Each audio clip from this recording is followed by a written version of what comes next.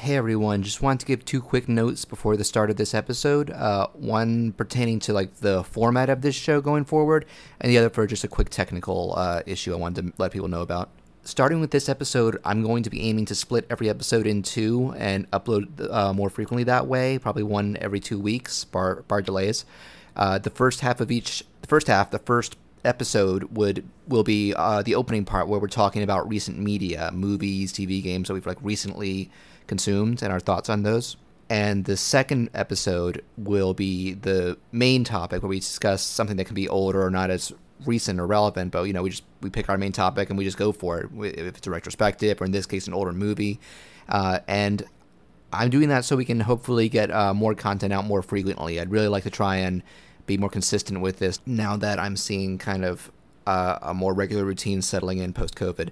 And the other thing that I just want to bring up for this episode is we recorded on location at Patrick's house in a small room with hardwood walls.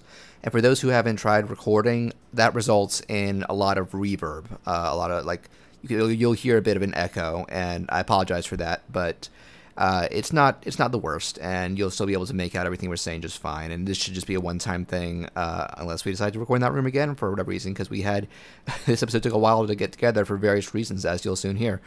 With that said, thanks for listening and enjoy.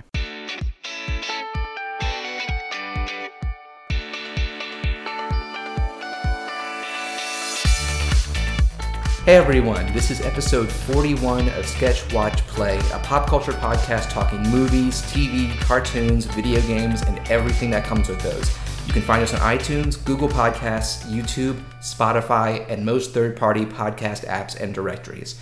If you want to stay updated or send us feedback or topic suggestions, you can email us at sketchwatchplay@gmail.com, follow us on Twitter and Facebook at sketchwatchplay, join the Discord server located in episode descriptions, and if you enjoy what you hear, you can support the show by leaving positive reviews on Apple Podcasts and spreading the word to friends, family, and social media.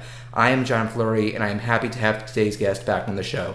From such episodes as the Donkey Kong, Nolan Batman, Ninja Turtles, and Pokemon retrospectives, and here today to discuss another super nostalgic property, it's my brother from the same mother, Patrick Fleury. Patrick, how are you? John, I'm great. This is a little peek behind the curtain, our second attempt to do this episode. It's our second attempt at recording and our fourth attempt to get it going. This episode is, if something goes wrong this time, I'm convinced this episode is cursed. Yeah, we've had to change recording times a couple times. The first time because my wife dislocated her shoulder. Fair reason. And needed some help. I forget the reason for the second time. The third time, we were online recording the episode. We got about 10 minutes in. Yeah, we started. This was a few days ago. And the internet just totally dropped out at my place. So we have given the least amount of opportunities for something to go wrong by getting together in person, next to each other on the same microphone. I was like, hey, I'll even make it easier. I'll come to your... This is the first time we're recording from your place. Yes, we're recording from my home. Previously, you either come to my apartment or we've done it over, we were doing Discord and Skype and stuff. Yep, so this is the first time here, and we are just hoping that we can complete this podcast. I'm not taking any chance. I'm going to make sure we're recording right now. We are recording right now. Please stay that way, computer. This shouldn't be cursed. We're talking about one of my favorite movies ever. This shouldn't be cursed. Yeah, exactly right. But since we talked about on our last attempt, since you were on late last year, you've actually been able to resume your improv sessions. Yeah. So as we kind of talked about on past episodes, I do improv with Washington Improv Theater here in DC, which John has also done classes and performances with.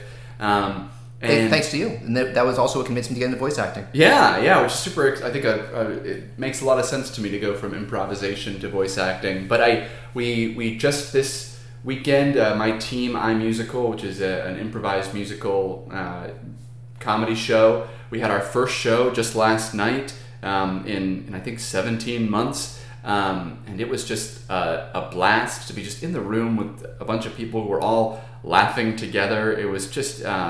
super cathartic and super fun, and I welcome anyone in any city to go check out your local comedy places, your comedy venues, as long as you're feeling safe, and check out some live comedy. It's a pretty good salve for the soul during COVID times. This time. Yeah. Thankfully, I and our pretty much our extended family are vaccinated at this point. Yeah. I'm still taking precautions, like masks in public areas and that sort of stuff. But I just went to the mall with I saw my best friend for the first time in almost a year last Thursday. Wow, I guess this is my way of finding out that I'm not your best friend. What a terrible moment. My best friend that I'm not related to. It's a technicality, man. Yeah, it was actually great. The theater itself is requiring like proof of vaccine stuff to make people feel as safe as possible. You did a little improv jam a couple weeks ago. I did. Me and your wife, Kaylin, we did a free-form kind of public improv jam, and yeah, they required either a printout or a copy, like you bring your vaccination form, which makes total sense. It was fun. I got to pretend to be a chicken for one skit. Thank God, it's about time. And you pointed out to me, and I'm kicking myself for not taking inspiration from Chicken Boo. If anybody in the audience does not know of the Animaniacs recurring character Chicken Boo, then get out. Then get the hell. What are you listening to this podcast for? But it's truly, truly wonderful. And John is even taking another improv class starting in August. Finally, yeah. They've been open for a little while, but they sold out really fast because you have fewer spaces for one, and I'm sure there's tons of pent up demand. Yeah. But yeah, I started in August, and I'm assuming they'll still have the cards requirement and stuff, but I'm okay with that, and it'll be fun to do that again. Yeah, it'll be a blast. So we have a bunch of stuff to discuss today. I'm just going to drop a real I'm getting back to watching movies because we're going to get to we and your wife did our first in theater movie since COVID, so we're going to have stuff to say about that. But I actually did a little dip into streaming theater, simultaneous theater stream releases. And double dipped the original Space Jam and the new Legacy. Oh, how was it? Space Jam held up better than I expected to. I do think that it kind of loses focus halfway through when the actual game starts. Yeah, like there's less of a plot. But I do not recommend the new Legacy. Yeah, that's kind of what I'm hearing. Kaylin and I just a few weeks back were like doing some just HBO Max scrolling, and we found the old Space Jam on there. We ended up watching it, and we were both like 45 minutes in, like, this is way better than I was expecting it to be. Like, it's still like... It's not great. It's not... Well, there are things about it that are great, but it's hit or miss. Yeah, it's very hit or miss, but it still has some, like, wonderfully, like, just, like, nostalgic moments. And there's nothing, like, absolutely cringy about it. Even, like, the dumb stuff is, like, still enjoyable to laugh at. Or it's animated well. Or it's animated well. And I remember at the time being shocked by the animation of Space Jam, back when I didn't even know much about animation. Sure. But that movie held up well. But yet I have only heard very lackluster things about New Legacy. Audiences are loving it. I'll give them that. So it's doing. Critics aren't loving it. No, and I'm not loving it. But it feels very. We're not going to make this a Space Jam segment, but I'll just say props to, as I would to with the original, and a lot of anime movies I don't like. Props to the effects artists. I think all the animation visuals, both either the CG Looney Tunes and there's like a good half hour of 2D animation. In like classic Looney Tunes of this, which you don't get on the big screen much anymore, and it looks great. And they did like great 3D versions of them. Well, the movement and stuff is still very keeping in the spirit. It's just the writing. It's very bland. I barely laughed. The first one has a really silly plot and weird, but it has some good lines. It has some good moments from both cartoons and the live action actors. And this one's just like it just kind of exists. Yeah. Well. Unfortunately, that was not as exciting as we wanted it to be, but we did see another movie in theaters together. Let's transition to that first. I had it second on the list, but it's too good a transition. Yeah, so we saw, my wife Kaylin, John, and I all went to see Black Widow. You don't know everything about me. I've lived a lot of lives before I was an Avenger, before I got this family. In theaters, which is... It was definitely my first movie in theaters in 18 or so months. It was yours too, yeah? Yeah, I'm guessing Kaylin's. I think my last one was Sonic. Okay, yeah, mine was Sonic too, actually. I think Kaylin said she saw it with you and some other friends. Yeah, there's a running theory that Sonic the Hedgehog caused the pandemic, but... I would place the limit on Robotnik. But we saw Black Widow in theaters, and I've been nervous about this movie just because... I have been struggling with the idea of like a Black Widow movie like posthumously after her death in Endgame. I thought you were going to say in general, and I'm like, I thought like you have a problem with the character, but it's more the fact that we know she's dead. Right. No, I've loved the Black Widow character, and I'm a huge fan of the. Yeah, there's going to be some spoilers here, but I love the Black Widow character, and I've loved kind of her history through the Marvel movies. I think one of the first like times in a Marvel movie that I like literally jumped out of my seat was in that moment in Iron Man 2 where she takes out those guys in the hallway. Well, that's the best part of that movie. Yeah, I lost my mind at that.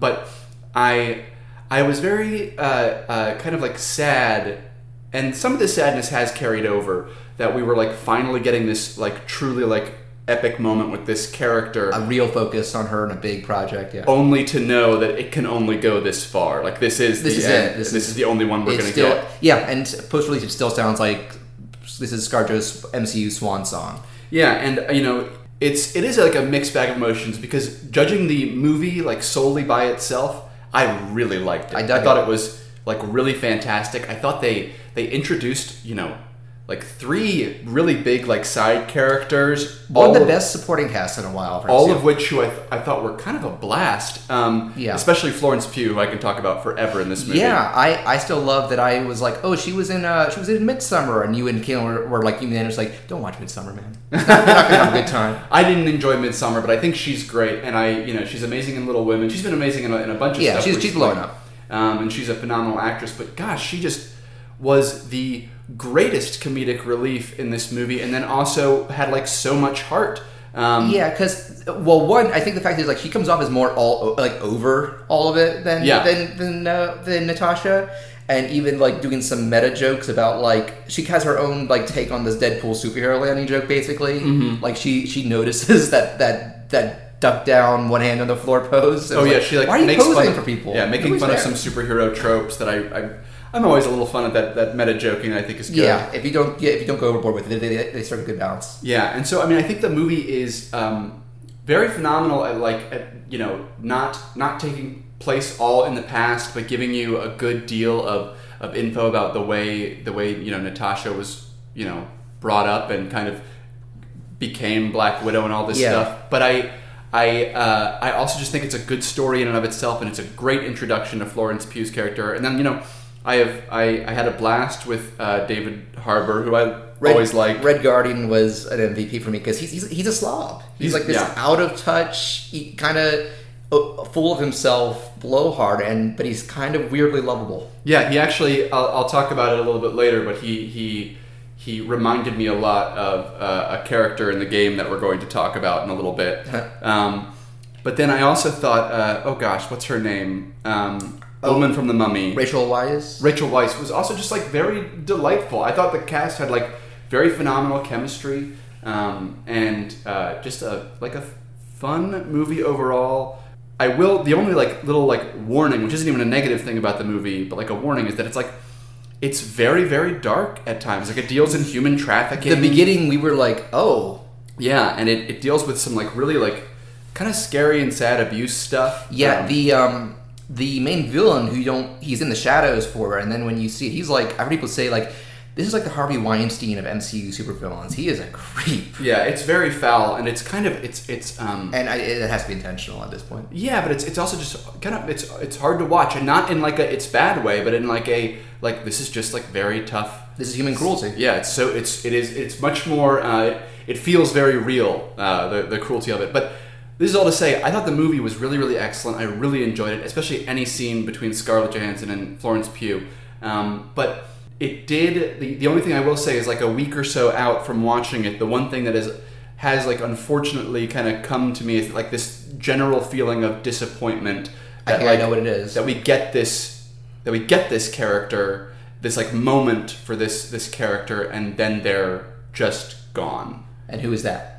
It's Black Widow. It's Scarlett Johansson. I thought but the fact that there's not going to be more with her. There's not more with her. That we didn't do this earlier, and I also think like, gosh, I wish this movie had come out before Endgame. Like it should have been between Civil War and Infinity War. Yeah, it really should have been. I understand that it was just production schedule stuff, and it wasn't even COVID. Even if COVID didn't happen, it was supposed to come out last year. So yeah, something about that deflated it a little bit for me in just the way it was experienced. But I think, if you're somebody new to the Marvel movies and you watch them all in order, in chronological order, you're going to have a very good time with this movie. And I still had a great time with it. It was just tough. It is sad that, but I do kind of view this as, the nice thing you can view this as, since it's Natasha's last role, presumably, you can kind of see it as her putting a bow on her past demons, because she does kind of.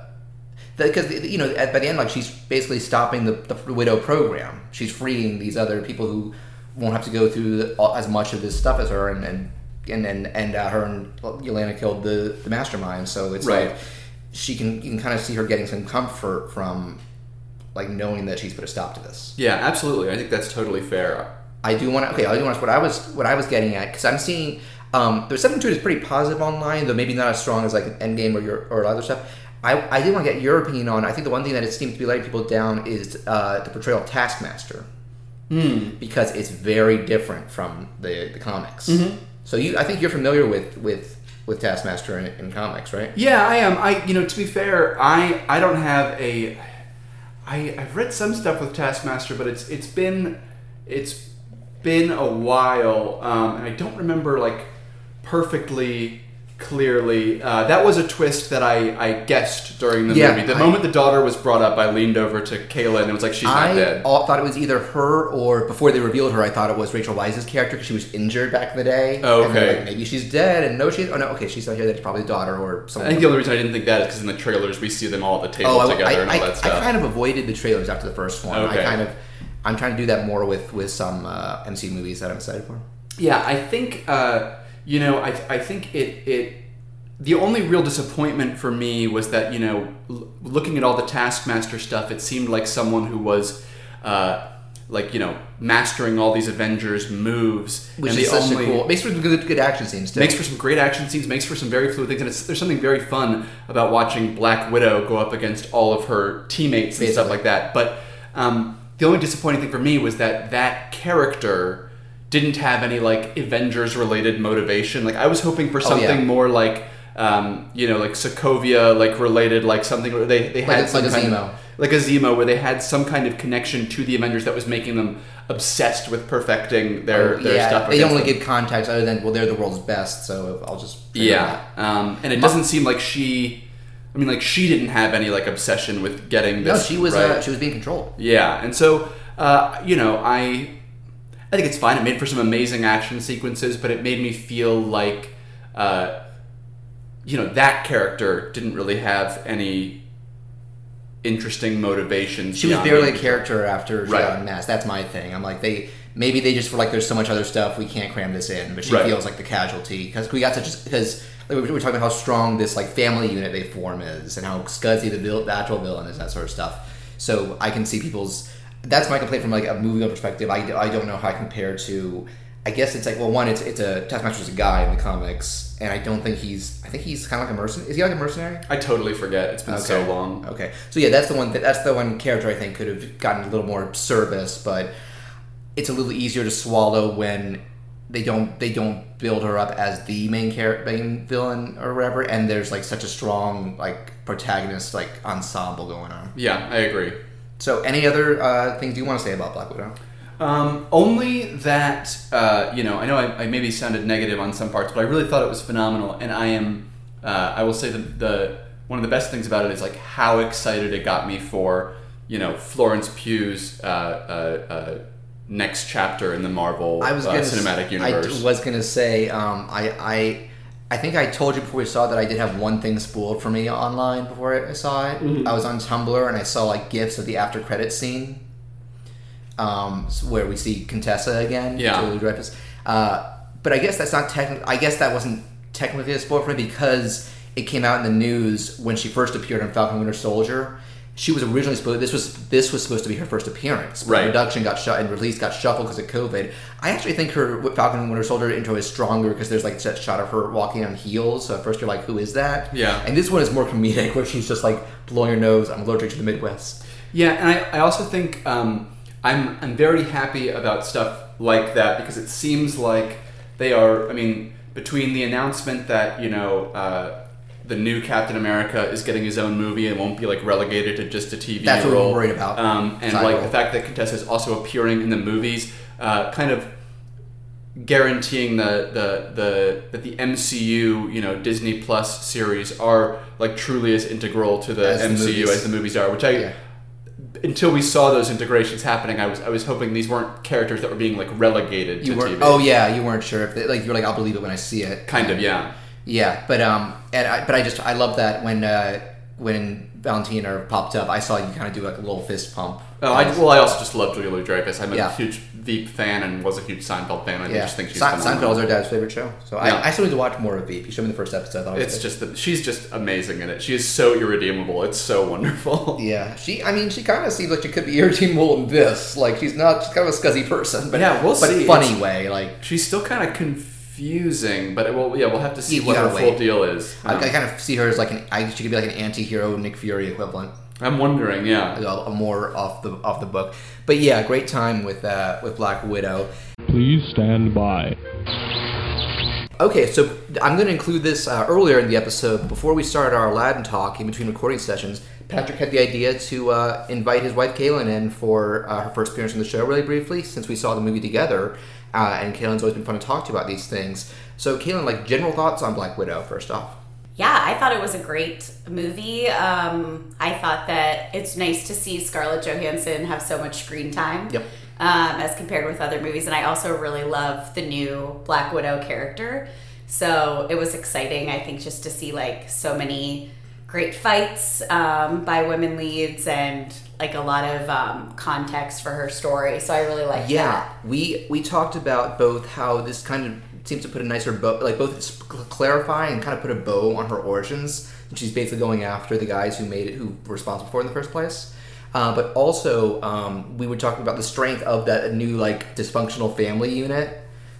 Yeah. So did you have any thoughts on Florence Pugh, David Harbour, Rachel Weisz? Any thoughts on them? I mean, I was so happy to see Rachel Weisz back. I know she's not been this character before, but I love her as an actress. So yeah. I had mentioned I loved her in The Mummy when we went to see it. I didn't see the original Mummy. She's fantastic in the Mummy series, and so like I was really excited when I saw her, and I thought her character was really interesting because she clearly is conflicted. You know, she cares about these girls almost like daughters, but she also has had a really tough life herself, and so she has some challenges to deal with. She's also like she and Natasha are like the straight men of the group, straight women of the group, straight person, because Yelena is very sarcastic and over it, and the dad is a bum almost. Yeah, he's over the hill. Yeah, totally. I feel like I had trouble. What's that actor's name? David Harbour. I have trouble not seeing Stranger Things when I look at him.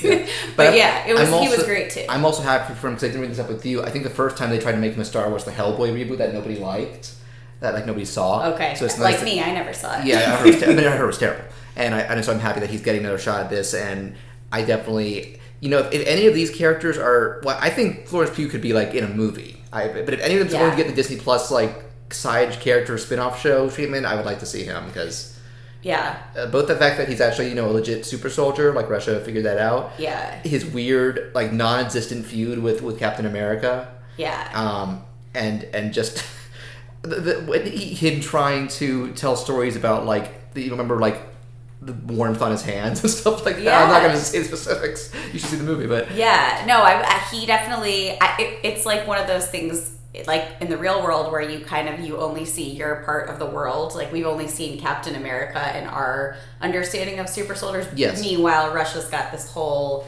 its own program, which I think is like, I always like the geopolitical aspects of these movies. And I think that's so true to like, we have our own version of what we think is the world, and then there's this whole other world that gets opened up. There's other countries in that. Exactly. But I think I would definitely like to see a movie with Florence Pugh, and like I felt like the credits scenes possibly set that up. She's going to be in the Hawkeye show. That's her next appearance. Yeah, and that would be cool, but I would rather see like a Black Widow. I would love to see a movie with them like searching for the other Black Widows that they now have the file I could see them doing a show. I could see them doing a Black Widow too, just not about Natasha. But I also want to find out, because they probably just didn't have time for it. Like, what was she up to after this movie and between that and Endgame? Because years passed. True. And she might have not been snapped, so she could have had a lot of time to build herself more. Yeah, it's like almost hard to keep up with the timeline with this one because they did a big jump. Yeah, it makes me wish this movie happened earlier. Patrick was talking about that, how it should have been between Civil War and Endgame. Yeah, we read an article that was like, why did it take so long for Marvel to like make this movie when so many other characters had movies, and like, you know, she's such an important character, and it's like, this is a great movie, but like, we know she's dead now, so it's over. You know, that's one of the humps. I mean, so it's great. It's great though that they set it up, and that like Florence Pugh is just so wonderful. Like, she's sarcastic and funny, and like, I would love to see her as a lead. I was talking to Patrick about her other roles. So they know you like don't watch Midsommar, but you liked her in Little Women. I saw Midsommar, but you don't recommend it. No. Yes, but did you see her in Little Women? Yes, she was amazing. I still need to see that. Yeah, Little Women is fantastic. Really good movie. Oh, I will say, I need to bring this up, because you know how Greta Gerwig did that in Lady Bird? The director. Yeah. Do you know what her next project is? I have no idea what this is going to be about. She's doing a Barbie movie. Oh, that should be fun. I mean, if you want a more, like, progressive take, then maybe she can do that. I don't know. That's why I think it'll be fun. I probably wouldn't want to see a Barbie movie if somebody else was just directing a generic thing, but she's probably going to put a spin on it. And no, I should say, Florence Pugh was an incredible actress in Midsommar. I just found, like, Midsummar's just not my thing. Right. But it is, like, cinematically, it's a beautiful movie. And her acting is I'll probably watch it at some point because I liked Hereditary, but I'll also check out her other stuff. Yeah. So any final thoughts on Black Widow?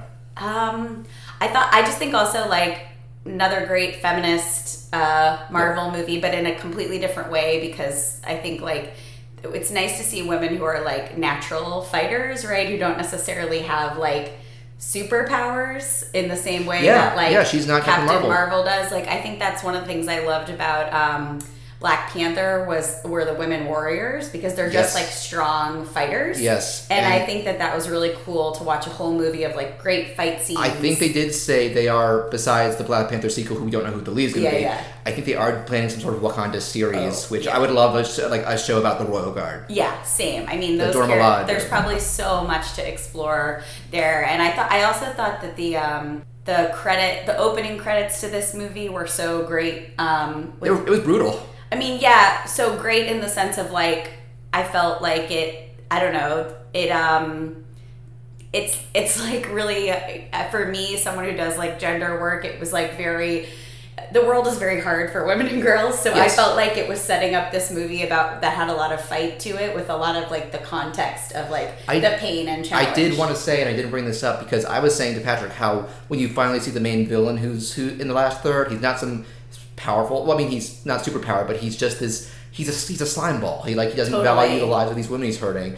And I actually read an interview with ScarJo, and she said those sort of themes were kind of their response to the initial rise of the Me Too movement. Totally. I felt like all of the Office scenes just like exuded Me Too movement. Like this guy in a position of power, like, with trapping basically women in the room and like making it so that they like can't physically can't. Yeah. I mean, I thought it was very like powerful.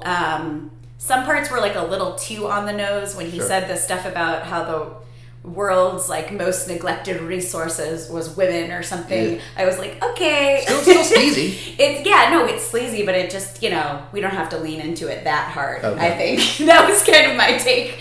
But like, I really did enjoy the choices that they made. Yeah, great time overall. Yeah. Well, thank you so much for joining us. And I mentioned to Patrick, I'd love to have you on for a full episode sometime. Totally. I know you said you don't have experience with podcasts, but this is for fun, so don't worry about that. I know. I'm more of a novice in some senses in this Marvel universe. Just be yourself. It'll go well. We can talk about it in the future. Yeah. All right. Thanks, John. Yeah, thank you. Please stand by. And I guess before we watch Black Widow, you and I spent some time both getting hyped and then playing through. I'd say the first PS5 exclusive I was really hyped for, that being Ratchet and Clank Rift Apart. Dr. Nefarious just crowned himself Emperor of this dimension. We've got to get him and us out of here. But without the Dimensionator... I think we have to build a new one. Yes, so, we've talked, John and I, quite a bit. We both have the PS5 after a lot of work. You gifted me mine, which is still like the coolest thing that's happened to me this year. Yeah, I spent months trying to get a PS5. I finally got one in January. I know that's not a good final. I know that a lot of other people, maybe even people listening, have been trying for longer. But I got one in January, and then immediately after started trying to get one for John. I basically convinced our family to all chip in and do a kind of an early birthday present for John and get that for him. And I was able to get that to him, I think, February or March. It was February. And so we've been talking a little bit about the gameplay and stuff. And, the PS5 is an awesome device. We've really enjoyed it. When I went from playing Assassin's Creed Valhalla on the PS4 to the PS5, the difference is remarkable. It is so much better playing. Also talked about Miles Morales, how much you hated the loading times on PS4. Oh my gosh. Well, I got Miles Morales on PS4 and was like, I'm actually just going to wait. Like, I've been playing this. It's slow, and it actually didn't run great. Didn't run great, and the visuals in that game in particular are shockingly different. It's almost like they were focusing on another platform. But, we've talked about the games being released that are PS5 exclusives, and before Ratchet & Clank, the only two were the re-release of Demon's Souls, the remaster of Demon's Souls, and Returnal. Yeah. Both of which I liked quite a bit. I'm a fan of the, Dark Souls, Bloodborne, kind of Sekiro. I think they've termed that Souls-like games. And I think they're a blast. And I think Demon's Souls is beautiful, but I also think it's not a new game, and it's definitely not a game for everyone. So while it was a PS5 exclusive, it didn't feel quite as much like some epic launch title. Same thing goes for Returnal, which was a game that came out, a roguelike game that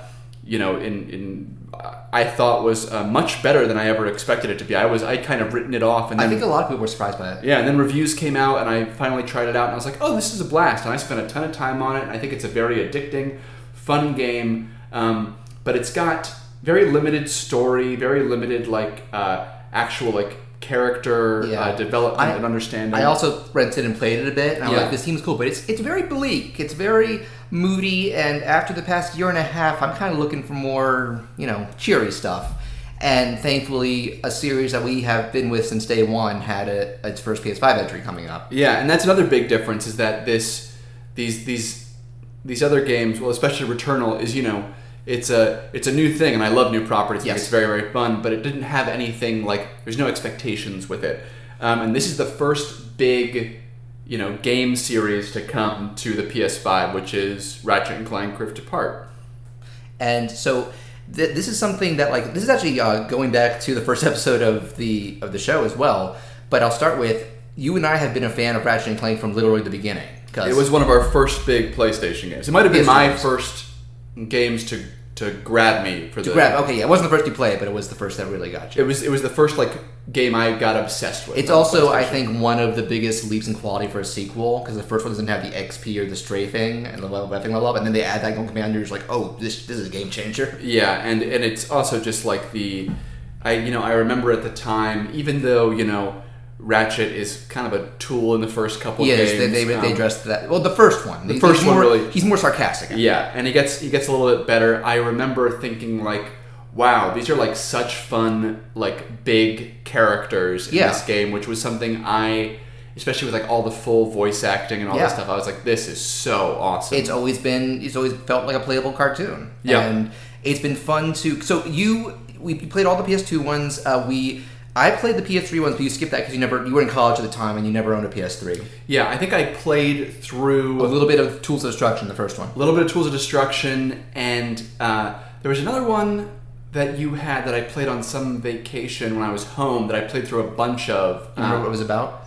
I don't. Okay, Crack in Time is the third one and a lot of people's favorite in the whole series. Okay, yeah, and so I think I actually haven't played Crack in Time. Maybe it was just Tools of Destruction, but you sent me, before Rift Apart came out, first you told me to play the PS4 kind of update of the original Ratchet. I got that for you for Christmas, I think, that came out, and we had a lot of fun with that. Yeah. And going back to the first episode of the show is because I also watched and talked about the movie that tied in with that, which I was really excited for, but was nothing special. And it was actually, the game was better than the movie. Yeah, and even then, even though the game was better than the movie, I did find the game to feel, I found it feeling a lot samey, kind of a almost like it didn't have quite as much heart to it because it was like made for people. It felt like it was made for people who had watched the movie and now just wanted to play the movie. Yeah, and the funny thing is nobody saw the movie with the game sold Game Busters. Yeah, but it did still have that like Ratchet and Clank feel, and it was fun to play through.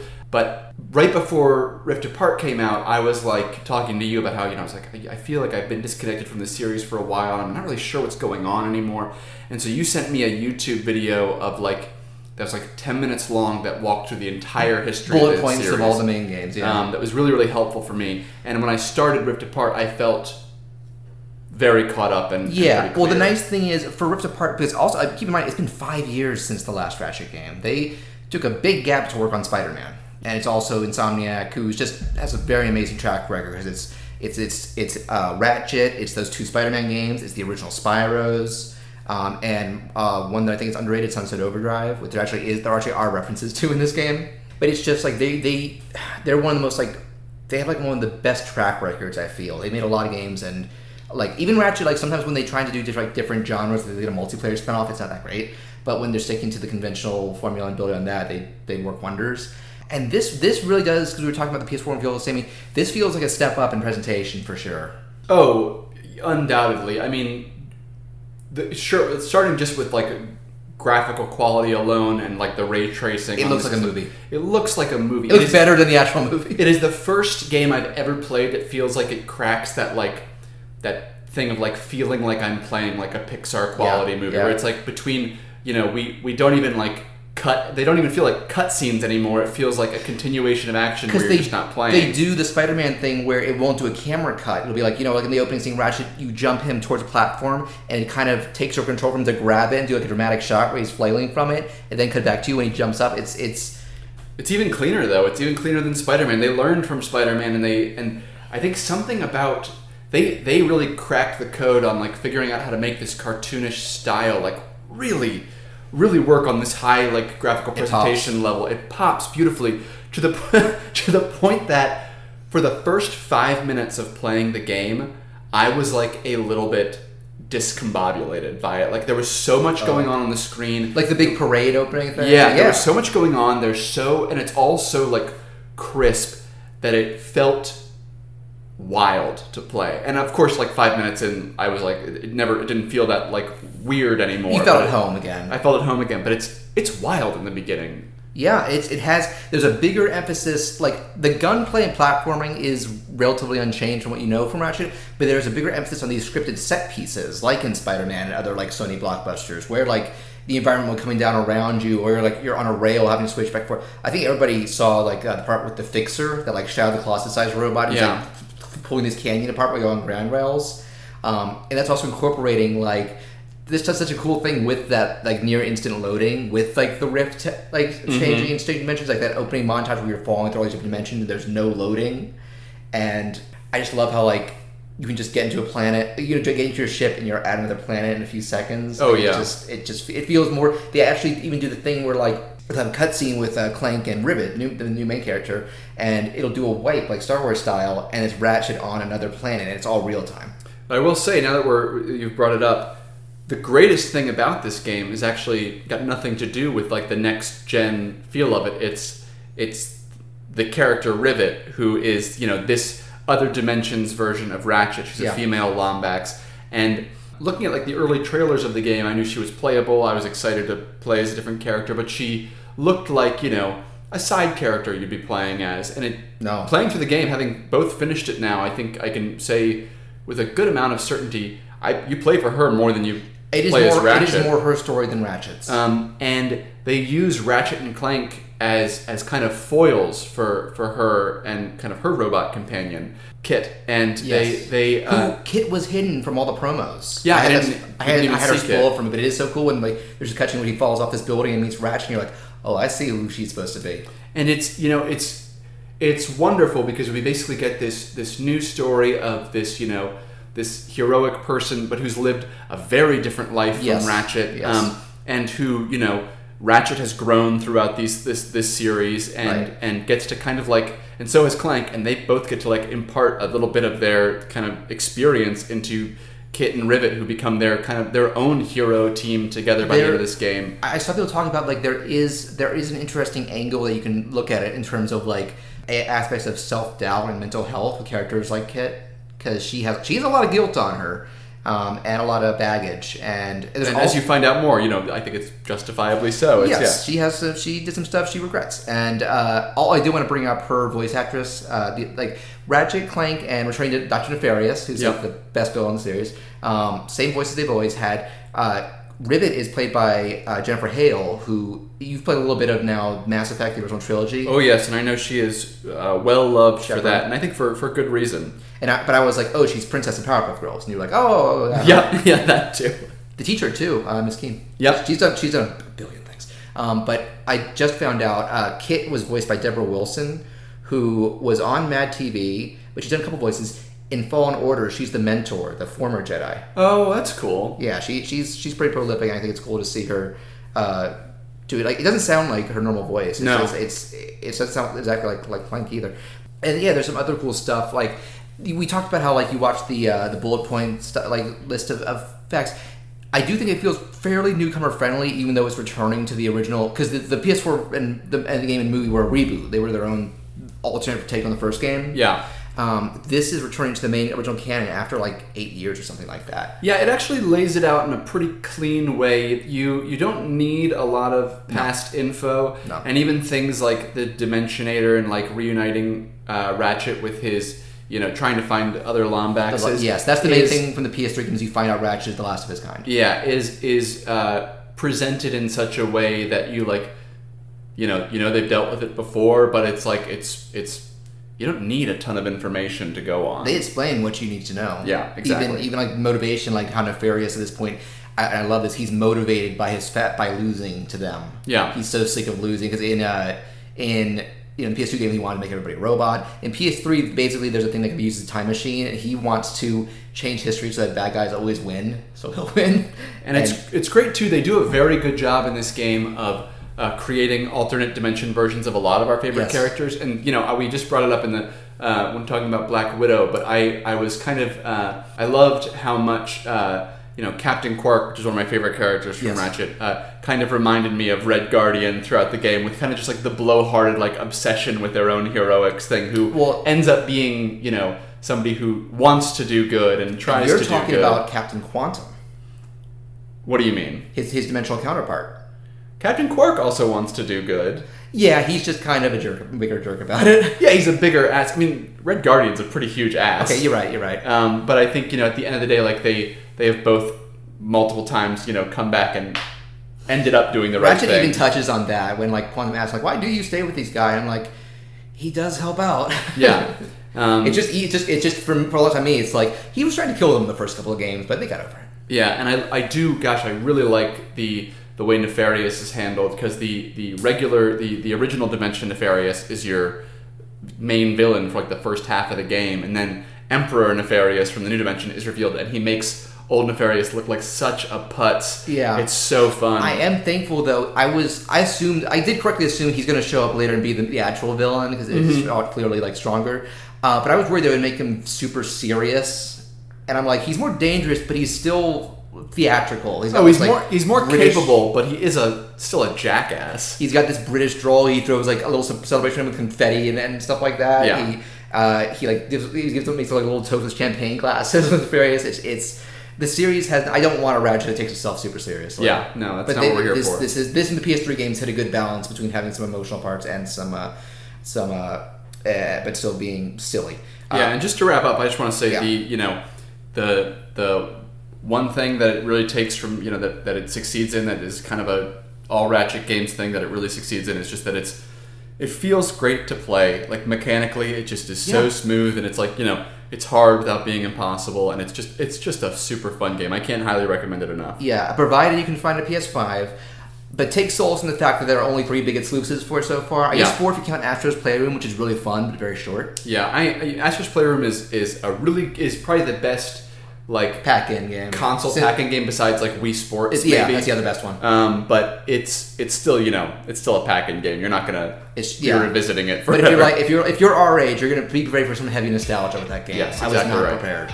But really awesome game, and I guess now we can move on to a really awesome movie.